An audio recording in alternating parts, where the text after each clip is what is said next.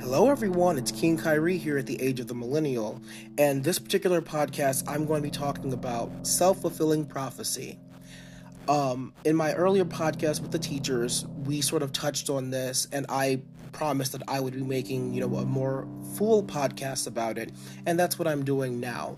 I think the idea of self-fulfilling prophecy is very important, and it's something that most people don't think about. For those of you who don't know what it is, it's kind of a hard definition to understand if you've never heard it before. But I'm going to give some examples after I finish defining it. So, self-fulfilling prophecy is the idea that your beliefs about an individual, an organization, or anything in general is correct. And so you go out of your way to prove those opinions and beliefs correct. And that is what self-fulfilling prophecy is. Now, to further clarify, let's give an example. You have Boss Man Jerry, who firmly believes that men are superior to women. He is sexist. And he doesn't believe that women can carry as much as a man can, women can't think as quickly as a man can. And so what he does, when he is interviewing two candidates, he's got Bill and he's got Linda. For Bill, he gives Bill a regular test. But for Linda, goes out of his way to ask her to lift something he knows that he himself can't lift. And he goes out of his way and gives her an assignment that he himself cannot do. And so in his mind, he's being fair. He's giving them both a test. But he doesn't believe that Linda, as a woman, can do what a man can do, even though the test he gave her is harder than the one he gave Bill. And so, in his mind, he's like, women are too weak to do this job, and gives her something that he himself cannot lift. And that right there is self-fulfilling prophecy. He wanted to prove himself correct, and so he ends up giving her a task that he knew on some level that she was going to fail. That he had given that job to Bill himself might have failed. That is self-fulfilling prophecy. That is more in your face. Things like that, of course, may not happen so blatantly, but that's sort of what self-fulfilling prophecy is. Why is this important? Because in this age, in the age of the social, in the age of cancel culture, in the age of bipartisanship, you've got so many people out there searching frantically for their individual beliefs to be upheld about a certain individual, about a certain group, about a certain thing. If you are of the mind that, Discount Tire is better than Bell Tire for whatever reason, and you go and you buy 2 tires at Discount Tire and 2 tires at Bell Tire, but you make sure you buy the cheapest fucking tires you can at Bell Tire, and what do you know? The ones you got at Bell Tire, they popped first. They're supposed to last longer, but they're the cheaper ones, and so they popped first, and then you complain because you paid for the warranty, but the warranty expired. But if you went to Discount Tire, the warranty lasts longer. And is that something that you can blame Discount Tire for? Or blame Bell Tire for? Not necessarily, but you do it anyway, just to prove your point. When you have to do those things to prove your point, you have to take a step back and say, hey, am I doing the right thing? Or am I trying to prove myself correct by putting myself in a situation that I know for a fact is going to prove my point correct? Because that's a fallacy. That isn't real. When it comes to self-fulfilling prophecy, the reason why I brought this up in the first place as I was teaching was because the position that I had filled was because the teacher had passed. And I felt horrible. They had a in-school sub who was taking over the class, and they needed him to do his other duties. So when they finally got me into the building and he was able to leave, the kids did not like that. I was their third teacher in less than 4.5 months, and that can be traumatizing to some kids, especially if, for whatever reason, they have abandonment issues or they have issues, building relationships in the first place. So here I come in, someone that they've never known, and quite a few of them thought that they would, try and break me. little did they know. I'm not going to say much on that subject, but I don't take being disrespected, whether it's by a little person or a big person. Age does not matter. I don't take being disrespected. But I was killing those kids with kindness. And one day, I had just, had enough and decided that I was going to teach them a lesson about self-fulfilling prophecy. And I had a scenario built in my head. And I put it on the board. I had everyone come in and sit down. I was like, okay, kids, let's talk for a minute. We're not doing any math. I know you guys love doing math, but let's go ahead and talk about self-fulfilling prophecy. And of course, none of them knew what it meant. None of them in any of my classes knew what it meant. And so I was like, you know what? That's fine. Let's go ahead and talk about it. So we've got a bunch of people in this group that have this idea about a speaker coming in to talk to them about something they don't really care much about. And so while the speaker is speaking, they boo and they jeer and they make fun of the speaker. They call the speaker names. They talk about the speaker while the speaker is speaking. Is that funny? And some of them are like, no, that's rude. I'm like, yeah, it is rude. In their mind, the speaker is an outsider who does not belong there. And so they treat that speaker like crap. Is that fair? No, it's not fair. It's not fair at all. I was like, how would y'all feel if y'all were the speaker?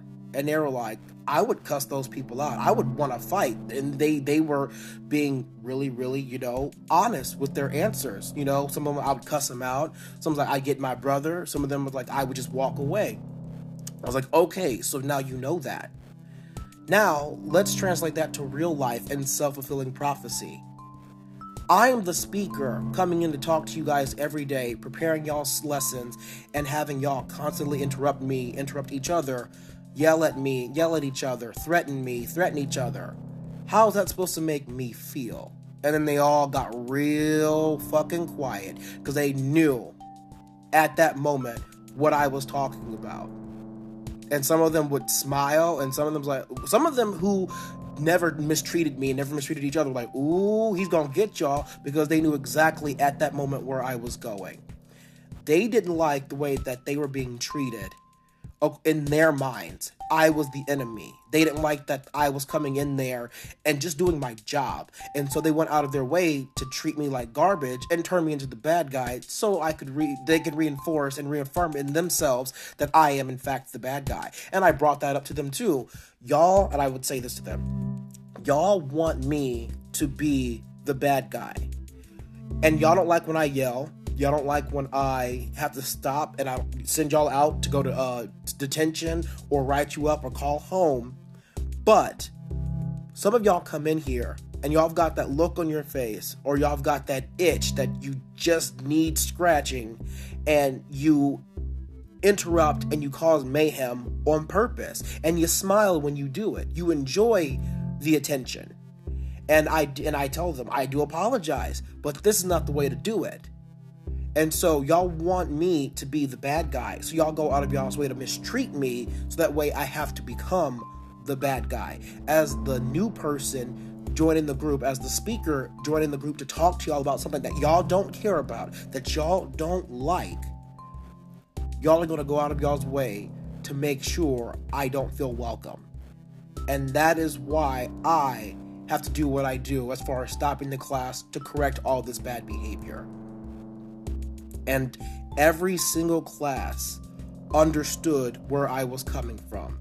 And they had a better understanding of self-fulfilling prophecy, because they knew that I was right. They knew that they didn't want me there only because they didn't want me there and no other reason. They had no reason not to want to trust me.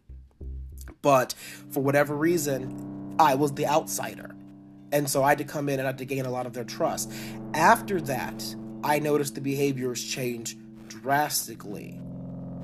But it takes some sort of self-realization of what you yourself are doing within a given situation to a particular person or group to understand that what you may be doing is wrong. And when it comes to self-fulfilling prophecy, when it comes to these generalizations about individuals, about groups, it's something that needs to be understood, that you cannot hold these beliefs and expect them to all be true.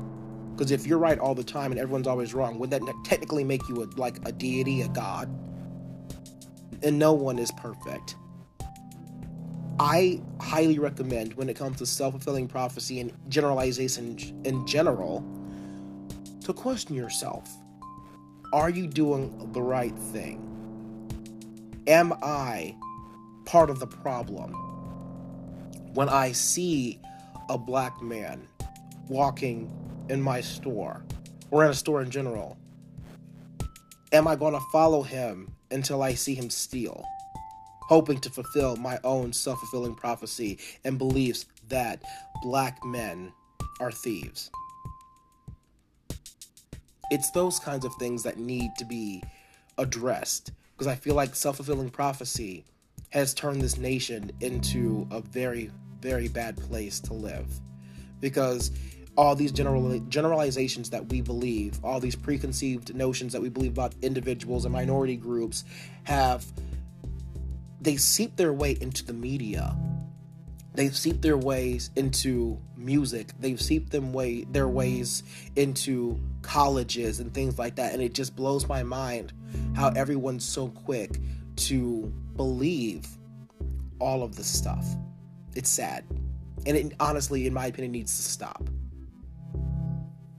Self-fulfilling prophecy is very, very dangerous.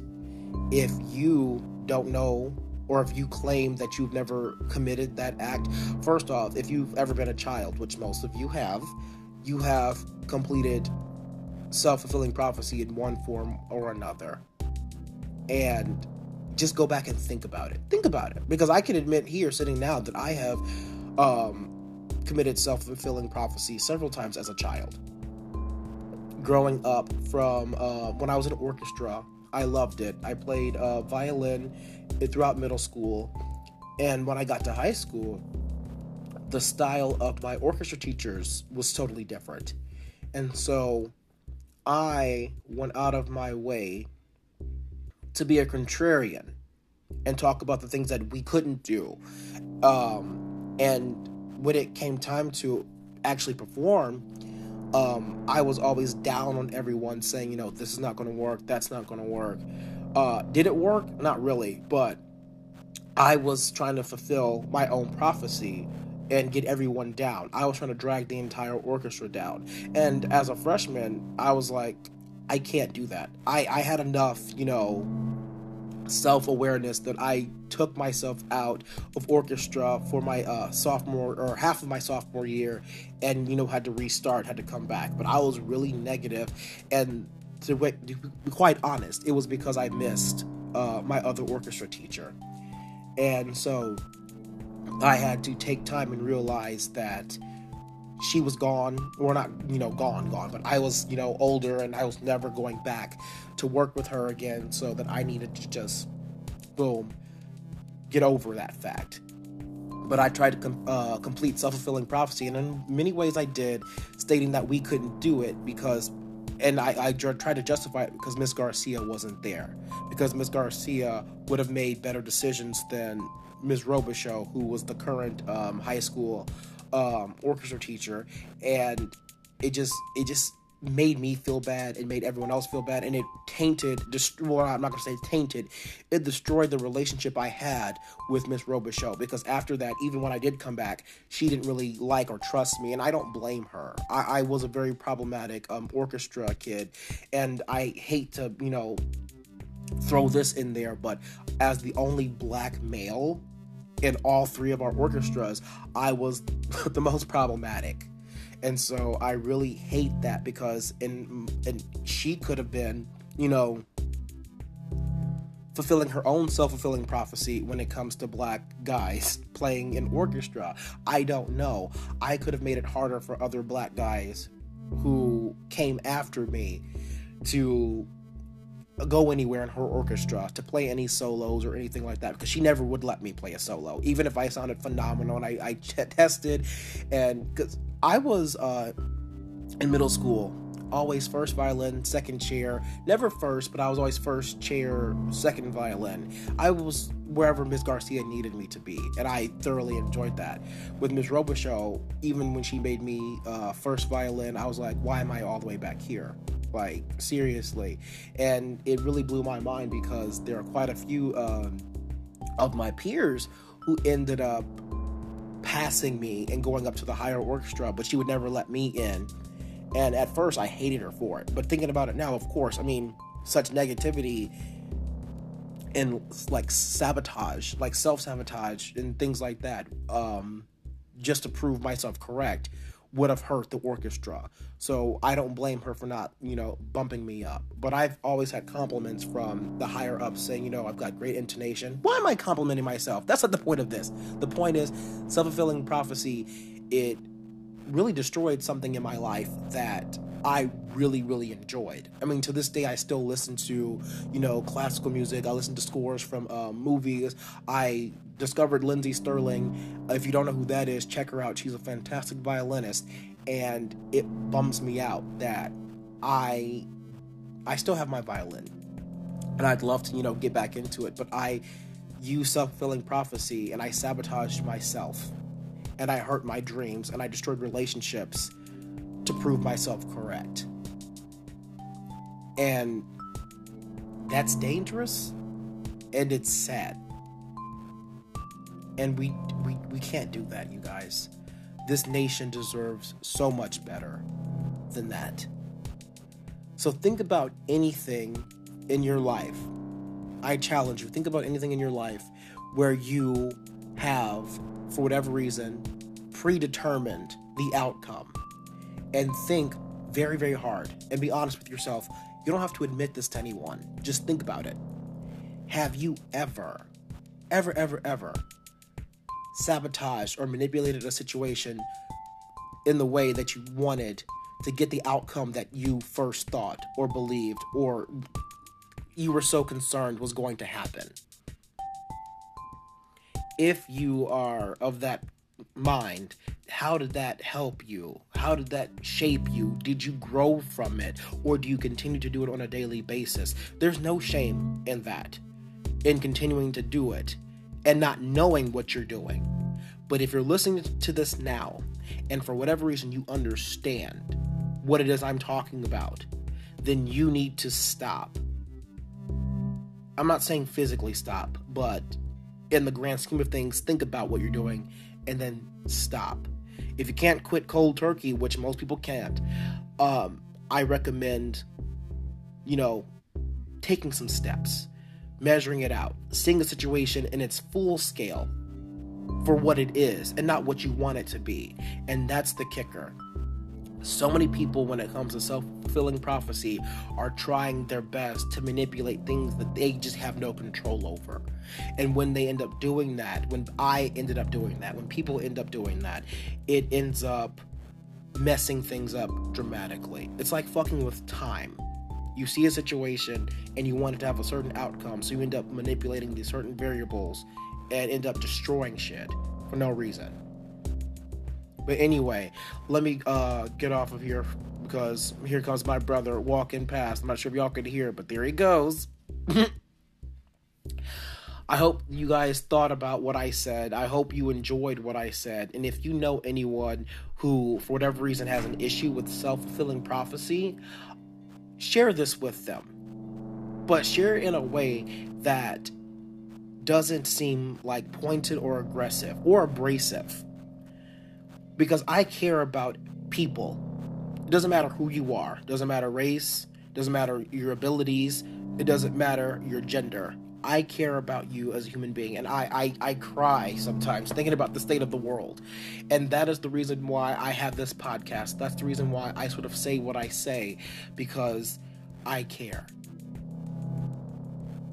And hopefully, with what I believe, if I do choose self-fulfilling prophecy in this particular moment, where I believe that we, as humans in humanity in general, can overcome the state of our world, hopefully I can manipulate it in such a way that that's what happens. Because I need the world to change. We need the world to change. As millennials, we're inheriting a dying earth. And if self-fulfilling prophecy can hurt it, maybe it can help. But so far, I've yet to see that. Anyway, if you'd like to be a guest, feel free to reach out to me on Facebook. It's Kyrie Turner on Facebook. That is Kyrie Turner on Facebook. It's early in the morning for me, and I'm over here just shaking my head, wishing I had some coffee, thinking about self-fulfilling prophecy and how it has done so much damage. All right, y'all. Bye. Mwah. Peace out for now.